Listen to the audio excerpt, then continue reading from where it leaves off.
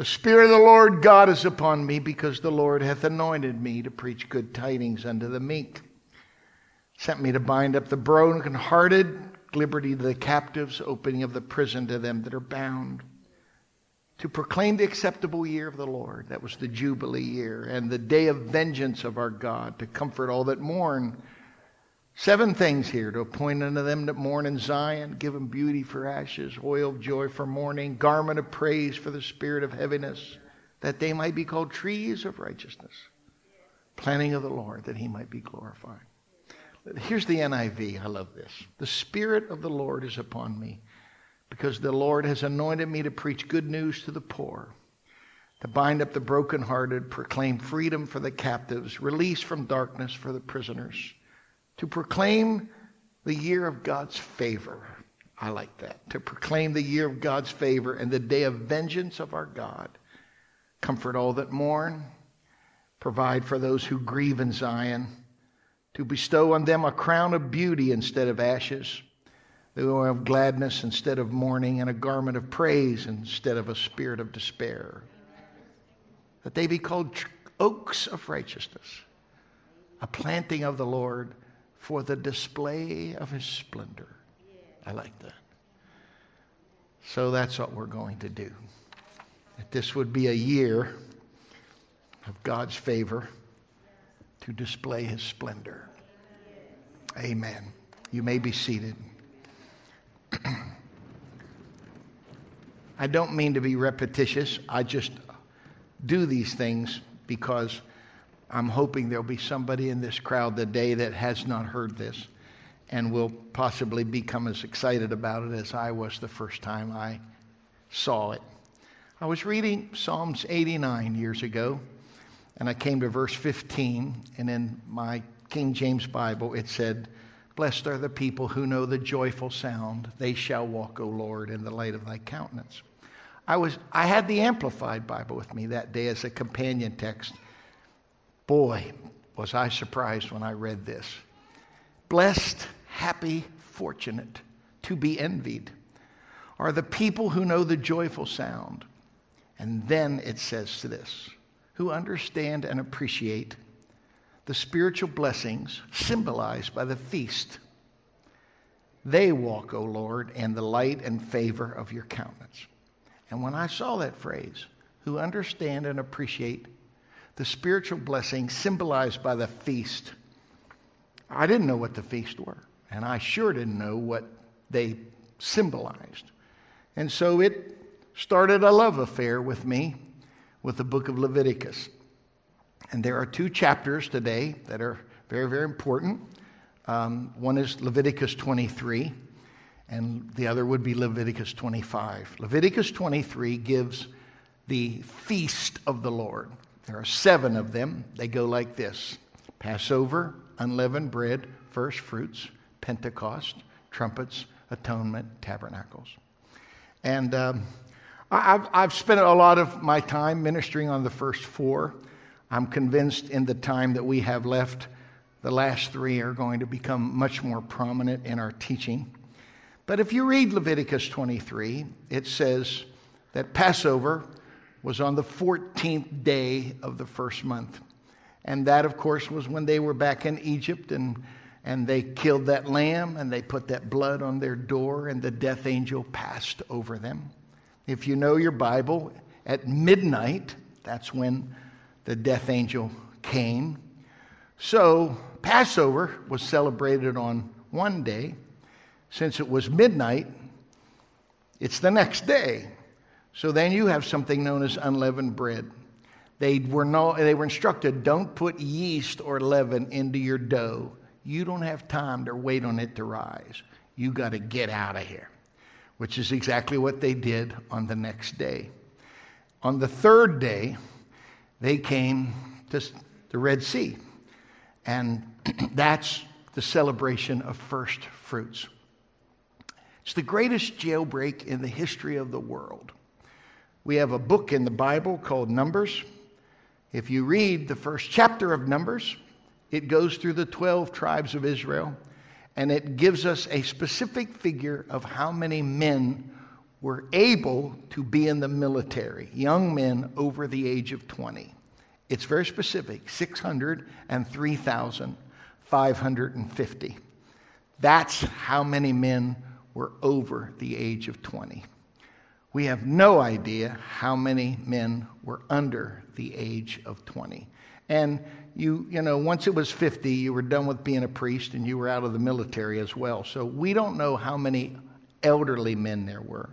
We only know how many men there were between the ages of 20 and 50. Over 600,000 of them. We have no idea how many men there were under the age of 20.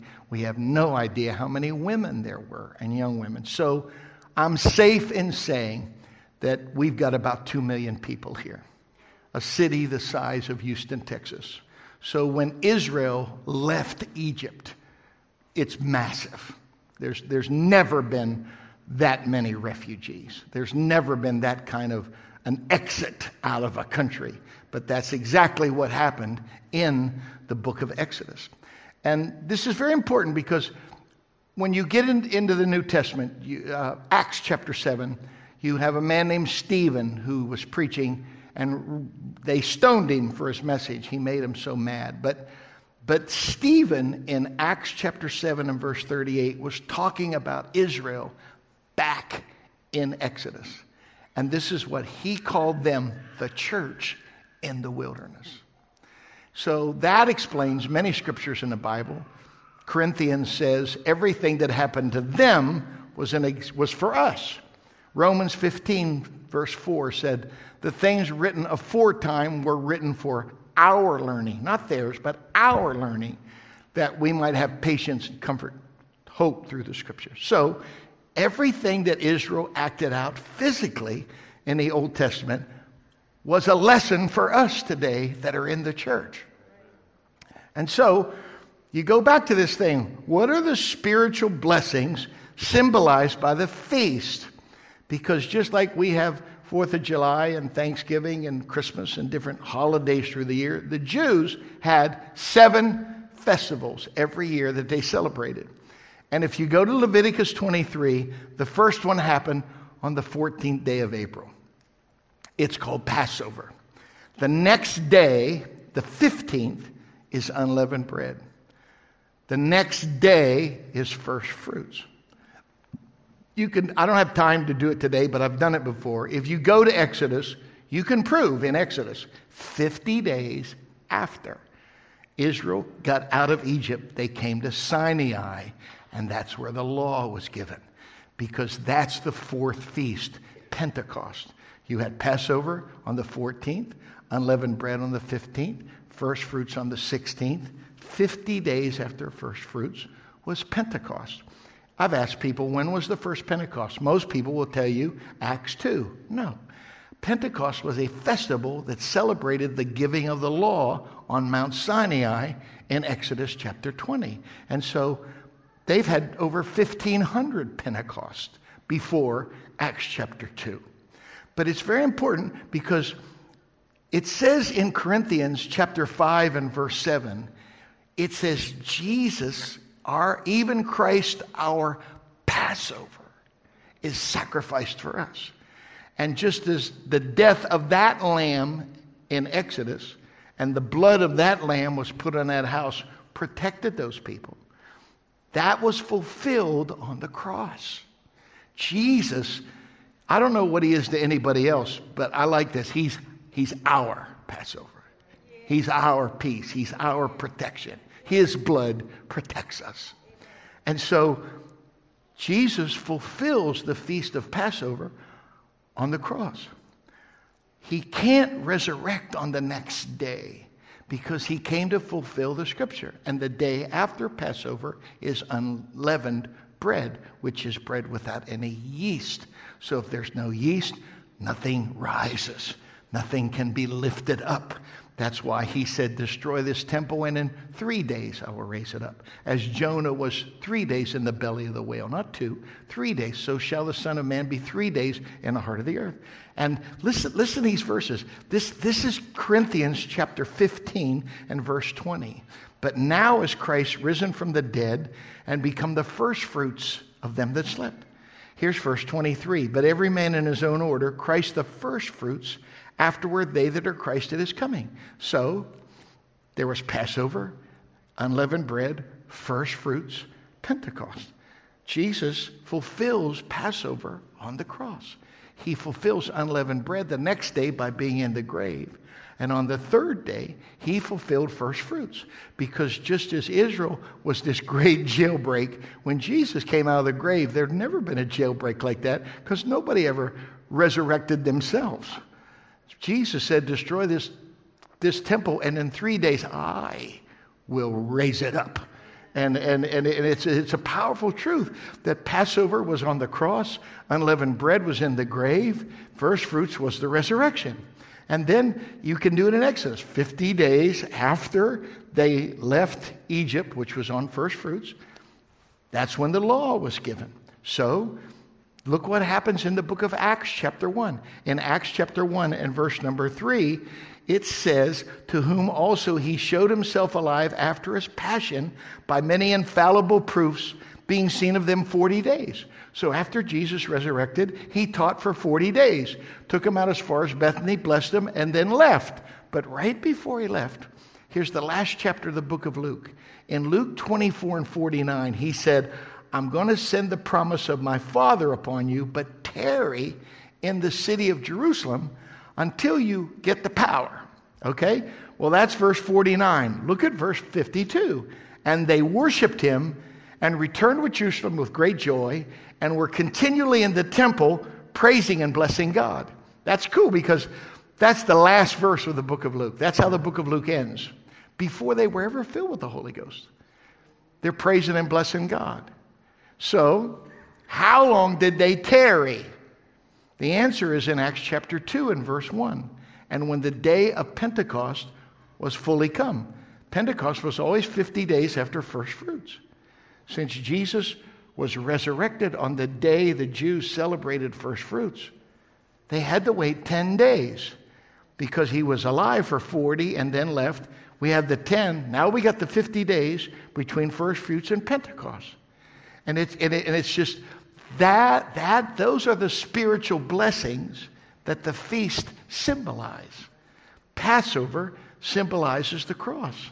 Unleavened bread symbolizes the grave. First fruits symbolizes the resurrection. And the giving of the law on that Pentecost is fulfilled in Acts chapter 2.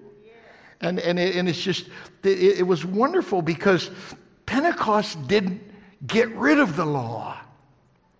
This is what Jesus said in Matthew 5 and verse 17. He said, I didn't come to destroy the law or the prophets. I came to fulfill it, or to fill it full of meaning. What does that mean? I'll show you what it means. He said, the law said, don't commit adultery. But he said, I know a lot of you heathens. You're lusting all the time. And he said, the law said, don't commit adultery. He said, but I say, don't lust. And he said, if you can control the lust, you won't ever have to worry about adultery. One's an action, the other's an attitude. The law said, don't kill. But I say, don't get angry with your brother without a cause. I could stay there a long time. He's not saying don't ever get angry. He's saying, just if you got a cause, okay. But here's the problem with that. The Bible said, don't let the sun go down on your wrath. So what's that mean? It means if you've got a gripe with your brother, go get it fixed that day. You understand that?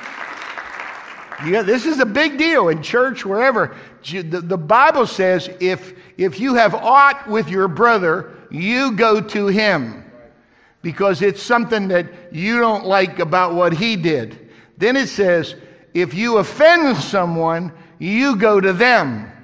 You see the difference? One is you may have done something to someone and you're aware of it.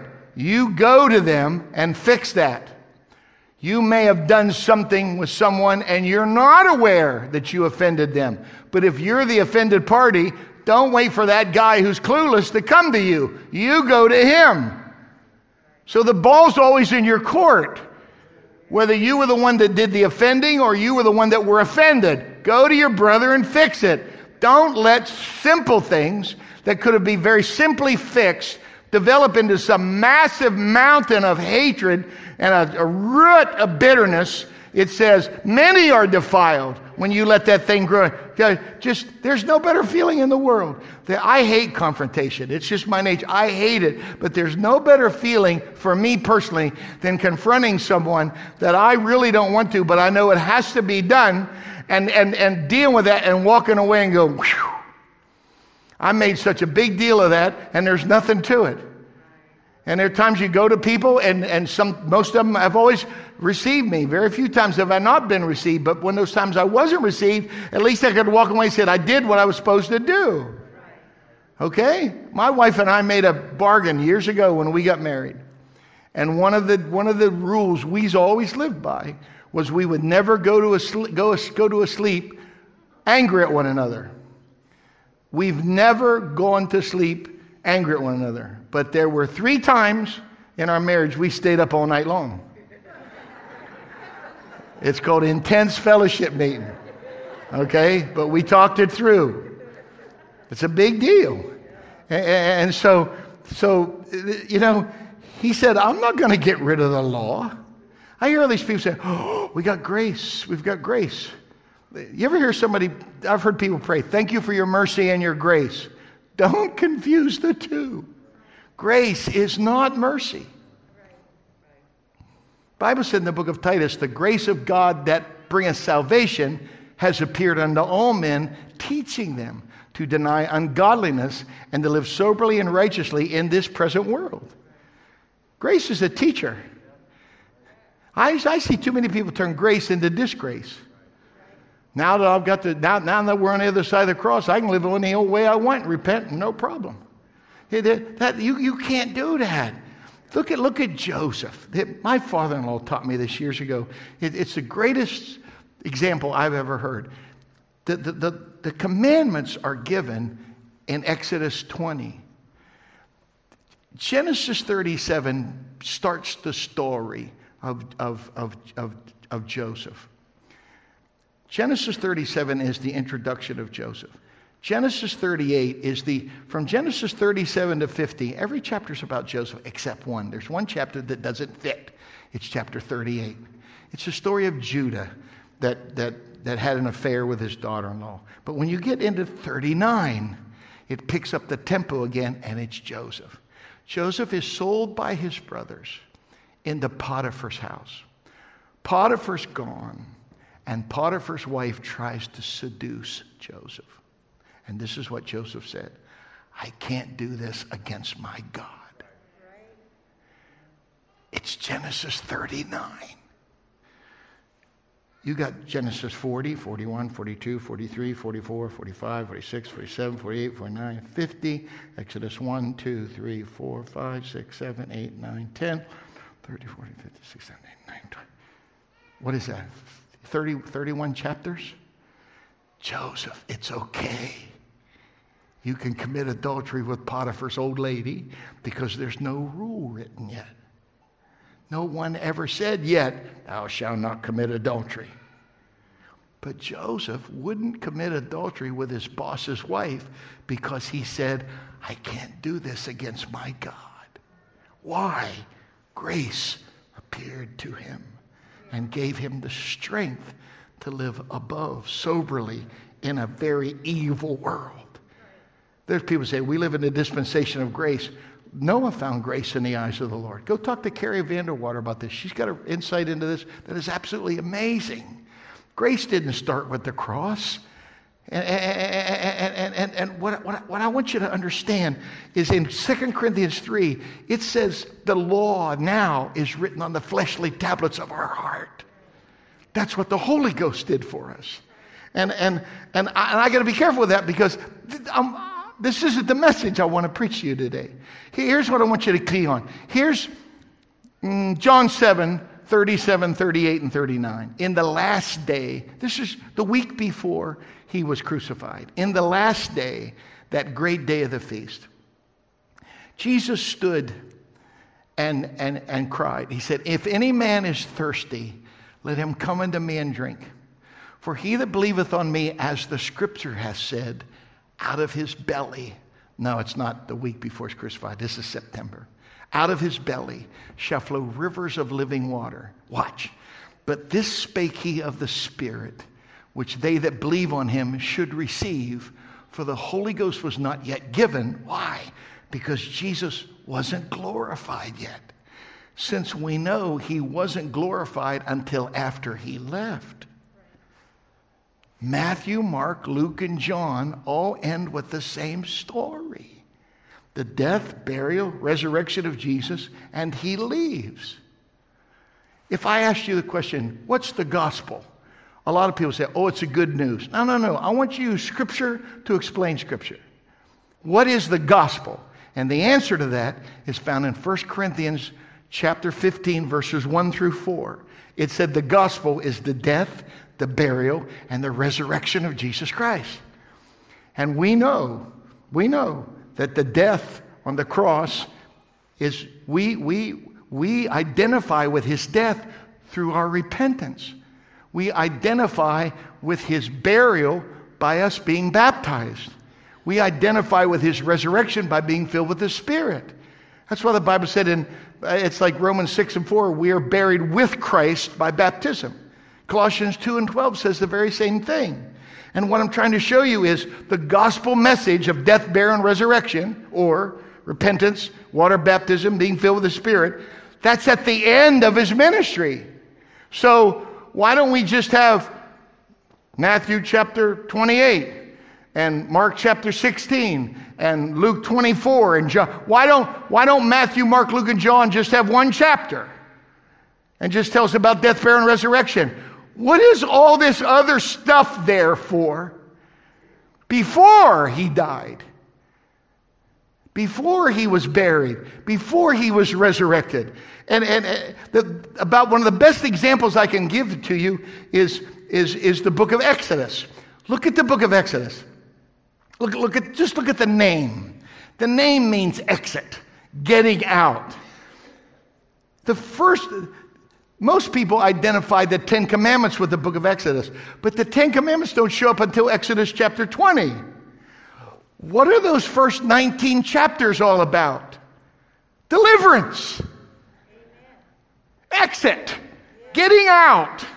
19 chapters of deliverance. Then you've got the law from 20 to 24. But then starting in 25, all the way through chapter 40 is Moses' tabernacle. Deliverance, discipline, church life. That's the story. Our problem is we want to get everybody baptized and filled with the Holy Ghost. Whoa. You got to have a deliverance. Something has got to well up in somebody's heart and say, I'm not living that way no more. I'm not going back to the old life. I'm not going back to that old world. I'm not going back to the old me. It's frustrating as a pastor for people to say, Pastor, I've always been that way. Not according to the Bible. If any man be in Christ, he's a new creature. Old things are passed away. Things are becoming new. Don't take the easy way out and say, that's the way I was before I got the Holy Ghost. You got the Holy Ghost now. You're a new creation. God ought to be working in us. And I'm all for the Holy Ghost, and I'm all for water baptism. But I'm telling you, something's got to go on inside of you that says, I'm done. And if that doesn't happen, I don't care how many times you get baptized, it ain't going to take. And the good thing is, no man comes unto the Father except he draws him. So you wouldn't even want to change if God wasn't already dealing with you. And now he's dealing with you. Exploit the moment. Take advantage of God. We got 7 billion people on this planet, and he's taking the time to talk with you and with me. That's a big deal. That the God of the universe would talk to me and deal with me. That I don't want to live this way any longer. Look at the story. Look at 1 Kings chapter 3 when Solomon becomes king, and he's terrified because he's out of his league, and he's following his amazing daddy. And he said, God, I'm but a little child. I don't know how to go out. I don't know how to come in. I think that's important, that the process there. We got to get out before we ever get in. Before you ever get into church, you got to make up your mind. I'm getting out of that world. I'm getting out of that lifestyle. I am leaving that. It's just, the book doesn't begin with commandments or rules. It begins with deliverance. and look, here's death, burial, and resurrection. But where is it in the order of Christ's ministry? It's at the end. What are all them other chapters? I'll tell you what they are. It's deliverance. Come here, blind man, let me deliver you from that. Come here, deaf man, let me deliver you that. Come here, lame man, let me deliver you. That's the ministry of Jesus. Was deliverance. Because when Jesus began his ministry in Luke chapter 4, now think of it. John the Baptist baptizes him. He goes in the wilderness, 40 days fasting.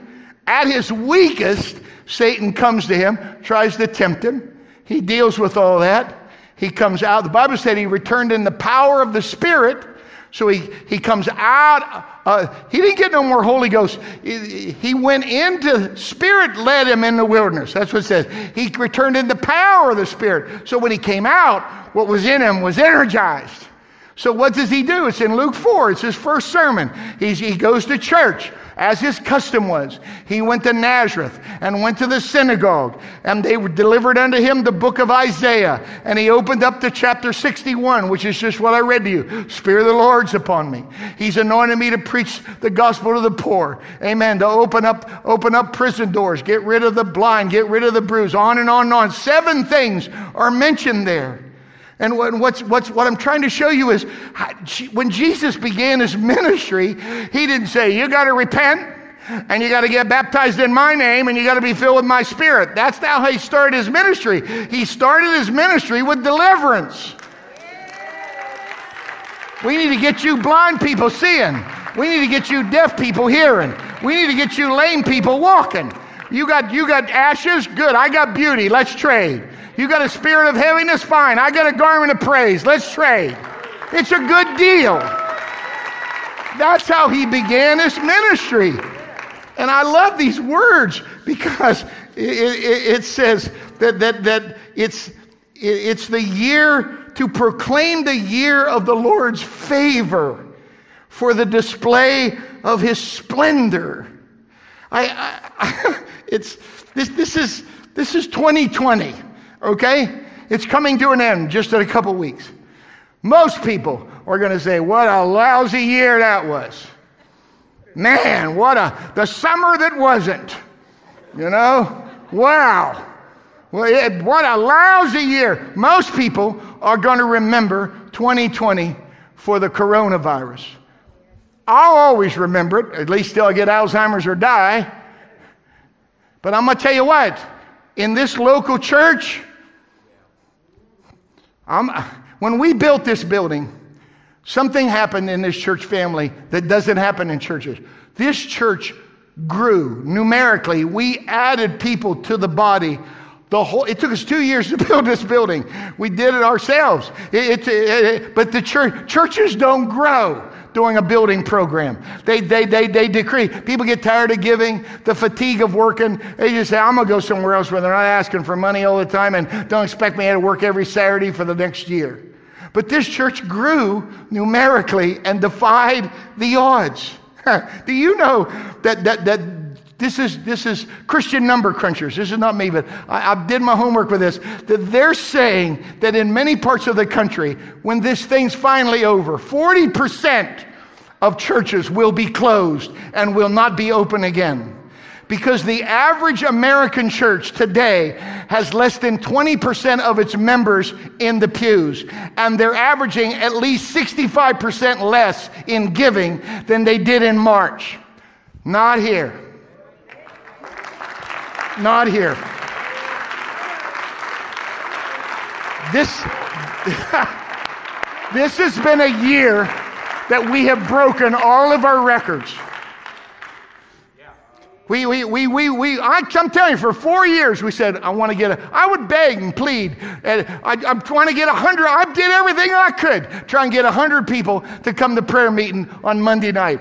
All of my efforts failed, but something happened a couple months ago, and it just went bloop, and it didn't stay there.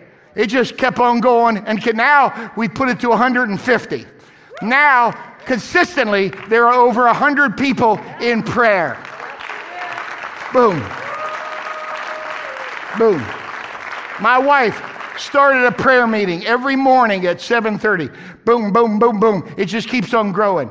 Sophie's mom started a thing. She's got over 5,000 women that are following her every week. 5,000. This staff comes in here every Thursday and praying. We're here on Sunday. We're praying on Monday. We got my wife on Tuesday. Sophie's mom's on Wednesday. The staff's on Thursday. It's just pray, pray, pray. And we're never going to let it go back to the way it was because we broke. The Bible doesn't say you break the yoke. It says you destroy the yoke.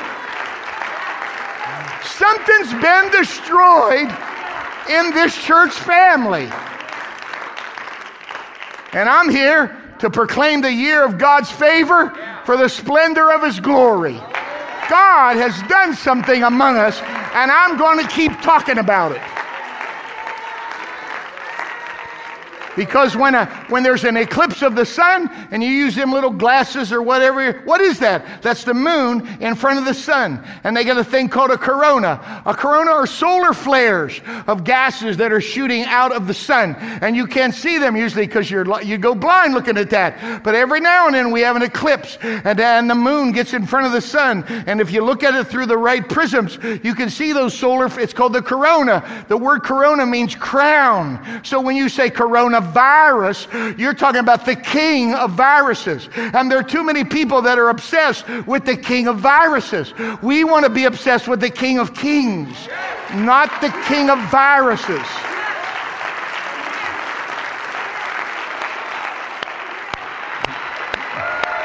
In Jesus' name, in Jesus' name, in Jesus' name. I realize, now listen, I'm on live stream right now. I realize there are people with health concerns. And I want you to be prudent. And I want you to be cautious. And I want you to wait. But while you're waiting, this is what the Bible said. They that wait upon the Lord should renew their strength. And if you're staying at home, terrified of corona, and your family's dying, get your family to church. You're more terrified of physical death than your family dying spiritually.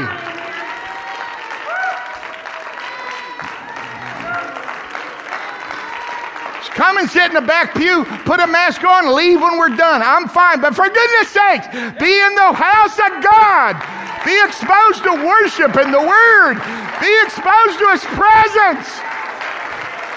He's magnified in the midst of the congregation. That's why the Bible said they called it oaks, trees of righteousness.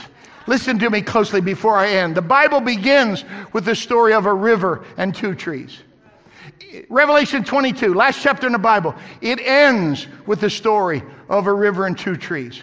Go to the middle of the Bible in the book of Ezekiel and read about a river that came out of the house of God. And on either side of the river were these trees, amazing trees that had healing power in their leaves, had fruit. Every month produced a new kind of fruit. It doesn't make sense until you read Psalms chapter 1. Blessed is the man that walketh not in the counsel of the ungodly, nor standeth in the way of the sinner, nor sitteth in the seat of the scorner, but his delight is in the law of the Lord, and in His law does he meditate day and night. He shall be like a tree planted by the river, not a mud puddle, a tree by the river. He said, his leaf shall not wither, his fruit, it's going to be there. The ungodly aren't like that. I'm telling you, we're the trees. You got that? We're the trees. But these kind of trees only grow in one specific place. The Bible says there is a river, the streams whereof make glad the people of God. You got to stay where the flow is. You got to stay where the Holy Ghost is moving. That's why Isaiah said, grow root down that you can bring branch upward. Get your roots by the river of the Holy Ghost. Stay in the flow of this thing. Why? I'll tell you why. Because we are going to let this be a year not dedicated to Corona, but we're going to let this be a year that we're going to say God's favor was on this church to the splendor of His glory. Look, just in the last week, okay? Just in the last week. I wish I would have kept better notes for what's happened through this year, but just in the last week, okay? We had this amazing girl named Gardenia who got baptized a week ago at prayer meeting. But then last Monday, she came up there and she was standing right there, and Kelsey went up to her and said, "Are you okay, honey?" And she said, I'm hot. She said, "Well, take off your coat." She said, No, it's not the problem. She said, "It's on the inside. It's on the inside." And Kelsey said, "The Bible said it's like fire shut up in my bones." She said, "That's it. That's what I'm talking about." She said, "Well, you need to let that out. Let's pray right now. Got to feel with the Holy Ghost." And many of you, I didn't see it, but Kelsey did right there in the first few moments of prayer meeting last 2 Mondays ago. Boom. Gardenia gets the Holy Ghost. Pow. So she's got a friend by the name of Valentina. So she comes this last Monday night. Gasson, Sophie's daddy, got baptized. His mother, Gasson's wife, Farah, she got baptized. Valentina got baptized. It's just Gardenia got the Holy Ghost. My mother's sitting right there, okay? I'm not making this up. My mom called me Tuesday and she said, "Harold, I don't know if I ought to tell you this or not." And I said, "What?" She said, "I saw it." I said, "What?" She said, "You know that thing in the Bible where it said, didn't we put 3 men in the fire? Then why are there 4? She said, "Harold, I never had this experience in my life. I saw John, I saw Mike, I saw Gasson, and I saw somebody else in that baptistry. I saw it, son. I saw it." Now, I could hear that from a lot of people and go, "I don't know." But when it's coming from Esther Gertrude, I know the way this woman lives. She saw something. She saw something. The invisible manifestation of the favor of God on this place. It won't stop, okay? Jim Foote, Mike Parsons, took him to the hospital because he was in such pain. They took him straight into surgery. By the time Rhonda got there, the surgeon came out and said, "Mrs. Foote, if your husband doesn't believe in God, he better start. Because if we would have waited one more day, your husband would have been a quadriplegic." I have no idea how he handled that much pain, but he said, "You better thank God that you showed up when you did, and God did a miracle in your husband's life." That's just... Amen. Here's Tina. Tina was here in the first service.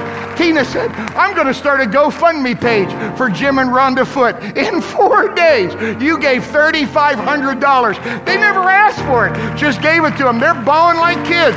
That's the spirit of this church. God's favor is on this place. It's a display of His splendor. And I just say, oh, God. Oh, God. I live out in the orchards now. I was driving this week, and all the orchards are heavy. And it was like the Holy Ghost spoke to me and said, "When was the last time you saw a tree eat its own apples?" And I went, yeah. This fruit that's look at the ministry of Jesus. It was all for someone else. This fruit that's hanging on our lives, limbs, it's for somebody else. These healing leaves that God has put in your life, it's for somebody else. It's about deliverance, folks. It's about deliverance. If we'll focus on prayer and deliverance, baptism will happen. Holy Ghost will happen. It'll be so easy. And you go, how did that just happen? Prayer. Prayer's what makes that happen. God's favor's on this house. And I'm here to declare that this is the year of His splendor. I'm going to remember 2020, not for the virus, but I see it clearer than ever before. He didn't abandon us. He didn't strand us. He didn't neglect us. Do you realize that with the people that are here now, we've got all these people in Canada, people that want to come but have immune deficiencies? I get that. But the day's coming when we're going to get them all together. But here's the problem. We can't get all of you in this room now that we had back in February. The Lord's added so many people to this church family since the beginning of March, right through this virus thing, that the church is now bigger and stronger than ever before.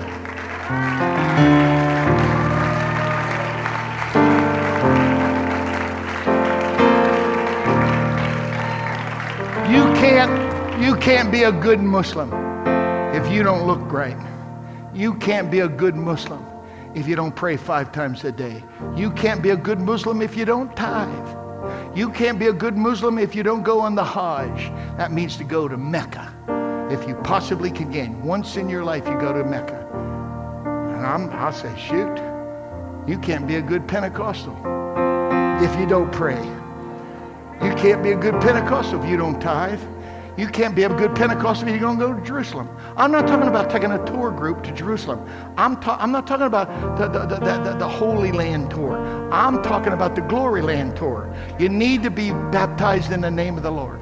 You need to be filled with His Spirit so much that you speak with new tongues.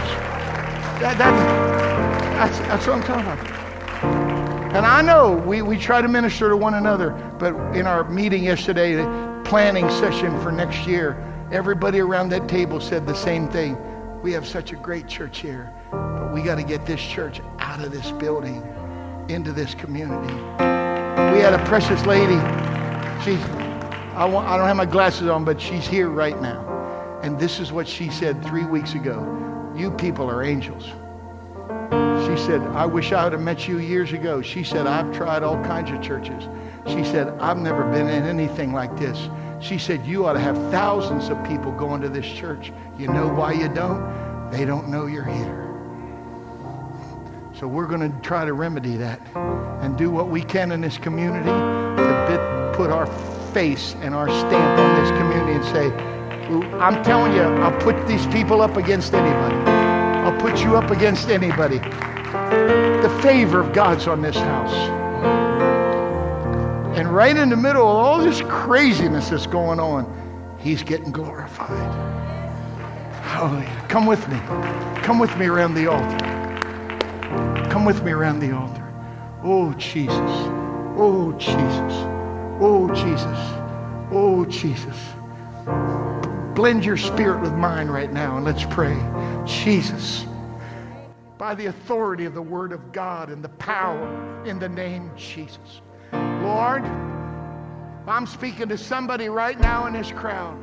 Got that still small voice in them just saying to walk away from that old life. Walk away from that old world. Walk away from the old you. I'm asking you, God, right now, that the Spirit of this church will accent that. We're not just here for water baptism and Holy Ghost baptism. We are here for deliverance. We've got to see deliverances happen in people's lives. They got to break free, Lord, and break the yoke and break the chain and break those things that are holding and binding them. Oh, Jesus, the cords of sin. I'm asking you, God, habits that we need to stop, hobbies that we need to stop, relationships that we need to walk away from, that we make a covenant today around this altar. I'm going to declare His glory with my life. I'm going to show people God's done something